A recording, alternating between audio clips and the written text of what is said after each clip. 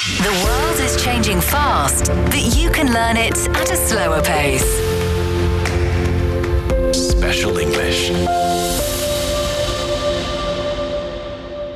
You're listening to Special English. Here's the news.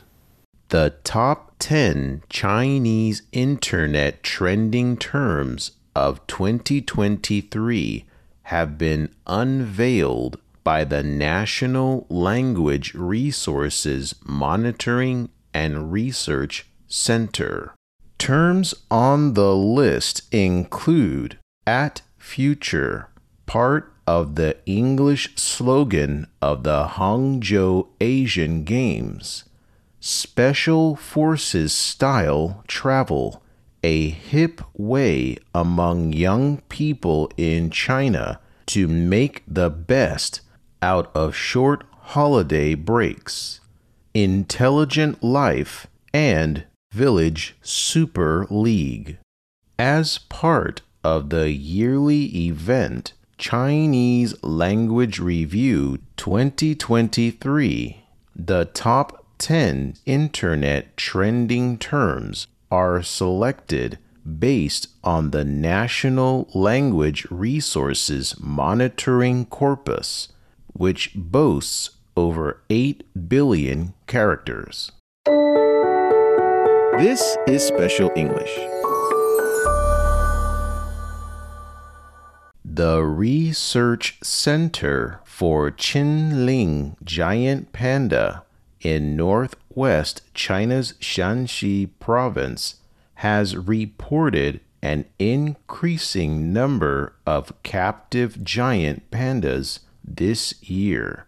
The number of total captive pandas at the center has reached 49 after 7 new cubs, 5 males and 2 females were born this year.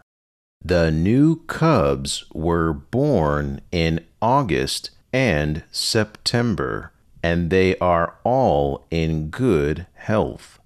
Established in 2018, the Research Center is one of China's major giant panda breeding and research bases. The Qinling giant panda, also known as the brown panda, is a subspecies of giant panda first recognized in 2005. It has a smaller and rounder skull, shorter snout, and less fur than the more familiar Sichuan subspecies. The subspecies is primarily found in the Qinling Mountains of Shanxi Province. You're listening to Special English. Days after China implemented a visa-free travel policy for 6 countries, China and Singapore have announced a 30-day visa exemption agreement for their residents. The move is part of measures taken by Chinese authorities to boost the travel and tourism sector, besides moves including streamlined application processes and reduced fees for visa applications. Announcing the news on December 7th in Tianjin, Singapore's Deputy Prime Minister Lawrence Wong highlighted that personnel exchanges between both sides are increasing and mutual flights are getting close to the pre-pandemic level. Following the announcement, travel operator Trip.com Group saw searches for China-Singapore flight tickets and related hotel bookings surged by 90% and 50% respectively, while Tongcheng Travel, an online travel agency, reported an 18% uptick in online traffic for Singapore tourism on its platform. Echoing a similar sentiment, a staff member at tourism services provider Jinjiang Travel said that for domestic travelers, Singapore has always been a popular destination during winter, particularly around the Spring Festival or the Chinese Lunar New Year. In July, China restored a 15-day visa-free policy for Singaporean passport holders, which had been paused for over 3 years due to the COVID-19 pandemic. According to Trip.com Group, Singapore saw about 1 million visits from China in the first 9 months of this year, just 35% of the 2019 figure. This new visa-free arrangement also comes in the wake of similar 30-day exemptions introduced by Thailand and Malaysia for Chinese residents in late September and early December, respectively. Xiao Peng, a researcher at Chunar Big Data Research Institutes, said that while tourism in Malaysia has been slow to recover despite its visa waiver, the exemption for Singapore might spur travel plans, particularly during the Spring Festival. According to Xiao, it offers travelers the opportunity of visiting 2 destinations in one trip, making the combined journey to both countries a more attractive option. In an effort to boost both inbound and outbound travel, Chinese authorities have introduced a slew of measures. China's Ministry of Foreign Affairs recently announced a 25% reduction in Chinese visa fees for travelers from several countries. And in July, major domestic payment platforms Alipay and WeChat Pay began enabling overseas tourists to directly link their accounts with credit or debit cards issued by international operators, including Visa. In November, China also unveiled a unilateral visa-free policy for passport holders from 6 countries, including France, Germany, and Malaysia, which took effect December 1st.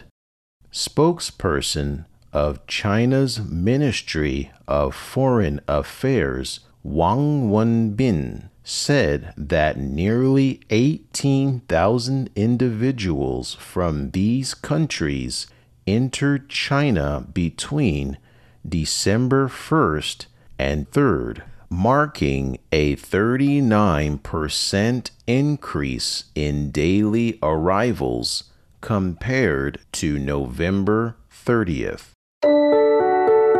This is Special English. You've been listening to programs from CGTN Radio. CGTN Radio. We invite you to visit us online for more audio, pictures, and in-depth reports. At radio.cgtn.com, you can access a wide range of programs and find your favorite news, talk, features, entertainment shows, and podcasts. Hear the difference with CGTN Radio. Sideline Story brings you all things sports related.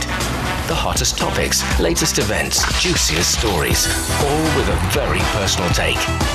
Subscribe to Sideline Story Podcast for heated sports discussions covering events that are happening in China and around the world.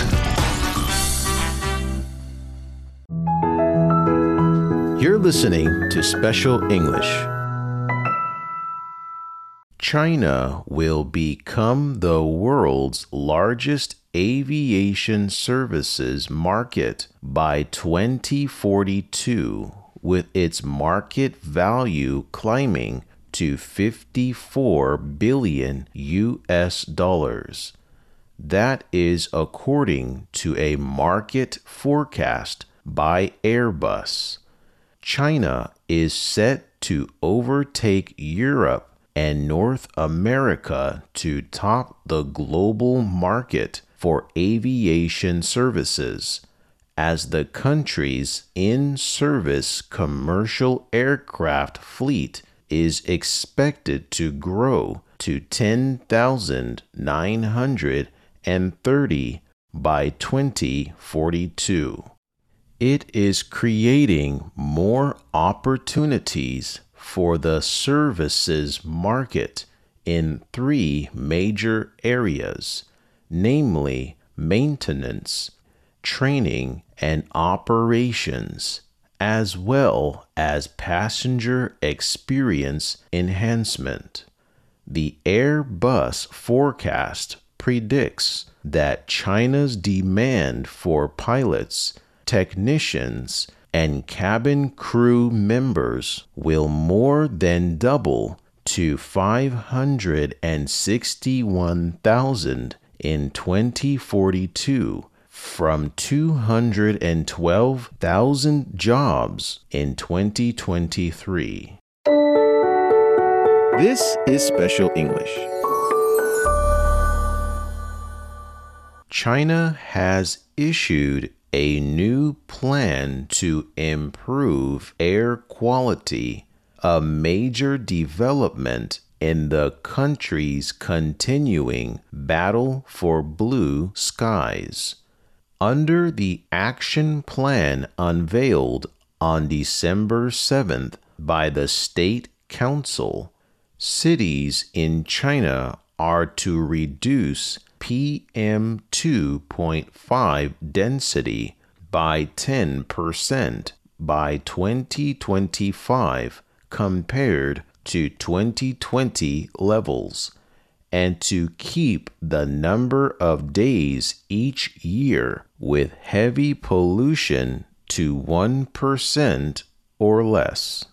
Wang Wei, China Program Director at NGO Clean Air Asia, said that cities will be set targets determined by their level of air quality in 2020 under the concept of differentiated management. Wang added that the last decade has not only seen a significant improvement in air quality, but also an overall upgrade of the air quality management system. The plan focuses on China's major clusters of economic activity, including the Beijing-Tianjin-Hebei region and the Yangtze River Delta region. The Beijing-Tianjin-Hebei region has been setting a more ambitious target of reducing PM 2.5 density by 20%.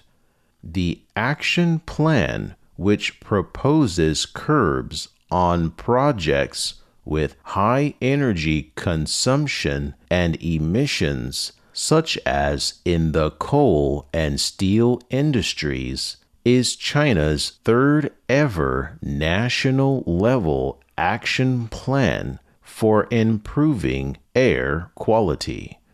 The first two plans released in 2013 and 2018 were successful in lowering China's average PM 2.5 density by 57% and the number of heavy pollution days by 93% since 2013. Bao Cunquan, a professor at Fudan University's Department of Environmental Science and Engineering, said that the country has now entered a new phase of higher quality pollution governance, which is to reduce pollution, cut carbon emissions, while expanding green development and pursuing economic growth. This is Special English. Archaeologists have found an expanse of prehistoric rice field dating back about 5,300 to 5,500 years in East China's Zhejiang province, covering about 1,000 square meters. The ancient paddy field was discovered in the core area of the Neolithic Hemudu culture, where human activity was frequent. That is according to Ningbo Municipal Research Academy of Cultural Heritage Management. 3 ridges, 9 pits, and some remains of rice and weeds were discovered during the excavation work. A ditch for irrigation and drainage was also unearthed at the site, along with a road believed to have connected surrounding residences with the paddy field. The researchers supposed that the pits had been formed during the renovation of the ridges and the ditch in prehistoric time.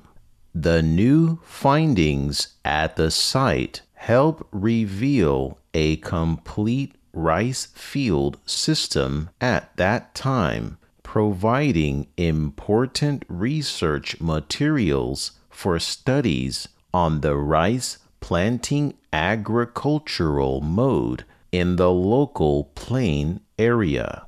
Hemudu culture, named after Hemudu Township of Ningbo, where its ruins were first discovered, belongs to a prehistoric society along the lower reaches of the Yangtze River and is known for its rice planting agriculture and unique stilt-style architecture. You're listening to Special English. That's the end of this edition of Special English. To recap, I'm going to read 2 of the news items again at normal speed. Please listen carefully. Days after China implemented a visa-free travel policy for 6 countries, China and Singapore have announced a 30-day visa exemption agreement for their residents. The move is part of measures taken by Chinese authorities to boost the travel and tourism sector, besides moves including streamlined application processes and reduced fees for visa applications. Announcing the news on December 7th in Tianjin, Singapore's Deputy Prime Minister Lawrence Wong highlighted that personnel exchanges between both sides are increasing and mutual flights are getting close to the pre-pandemic level. Following the announcement, travel operator Trip.com Group saw searches for China-Singapore flight tickets and related hotel bookings surged by 90% and 50% respectively, while Tongcheng Travel, an online travel agency, reported an 18% uptick in online traffic for Singapore tourism on its platform. Echoing a similar sentiment, a staff member at tourism services provider Jinjiang Travel said that for domestic travelers, Singapore has always been a popular destination during winter, particularly around the Spring Festival or the Chinese Lunar New Year. In July, China restored a 15-day visa-free policy for Singaporean passport holders, which has been paused for over 3 years due to the COVID-19 pandemic. Data from Trip.com Group shows that Singapore saw about 1 million visits from China in the first 9 months of this year, just 35% of the 2019 figure. This new visa-free arrangement also comes in the wake of similar 30-day exemptions introduced by Thailand and Malaysia for Chinese residents in late September and early December, respectively. Xiao Peng, a researcher at Chunar Big Data Research Institutes, said that while tourism in Malaysia has been slow to recover despite its visa waiver, the exemption for Singapore might spur travel plans, particularly during the Spring Festival. According to Xiao, it offers travelers the opportunity of visiting 2 destinations in one trip, making the combined journey to both countries a more attractive option. In an effort to boost both inbound and outbound travel, Chinese authorities have introduced a slew of measures. China's Ministry of Foreign Affairs recently announced a 25% reduction in Chinese visa fees for travelers from several countries. And in July, major domestic payment platforms Alipay and WeChat Pay began enabling overseas tourists to directly link their accounts with credit or debit cards issued by international operators, including Visa. In November, China also unveiled a unilateral visa-free policy for passport holders from 6 countries, including France, Germany, and Malaysia, which took effect December 1st. Spokesperson of China's Ministry of Foreign Affairs, Wang Wenbin, said that nearly 18,000 individuals from these countries entered China between December 1st and December 3rd, marking a 39% increase in daily arrivals compared to November 30th.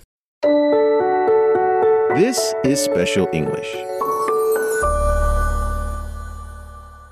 Archaeologists have found an expanse of prehistoric paddy field, dating back about 5,300 to 5,500 years in East China's Zhejiang province. Covering about 1,000 square meters, the ancient paddy field was discovered in the core area of the Neolithic Hamudu culture where human activity was frequent.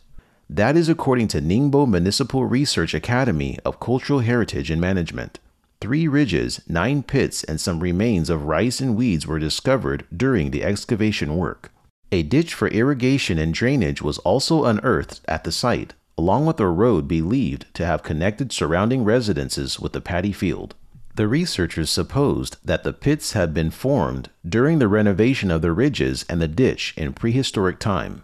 The new findings at the site help reveal a complete rice field system at that time, providing important research materials for studies on the rice planting agricultural mode in the local plain area. Hamudu culture, named after Hamudu Township in Ningbo, where its ruins were first discovered, belongs to a prehistoric society along the lower reaches of the Yangtze River and is known for its rice planting agriculture and unique stilt-style architecture. This is the end of today's program. I hope you'll join us every day to learn English at a slower pace.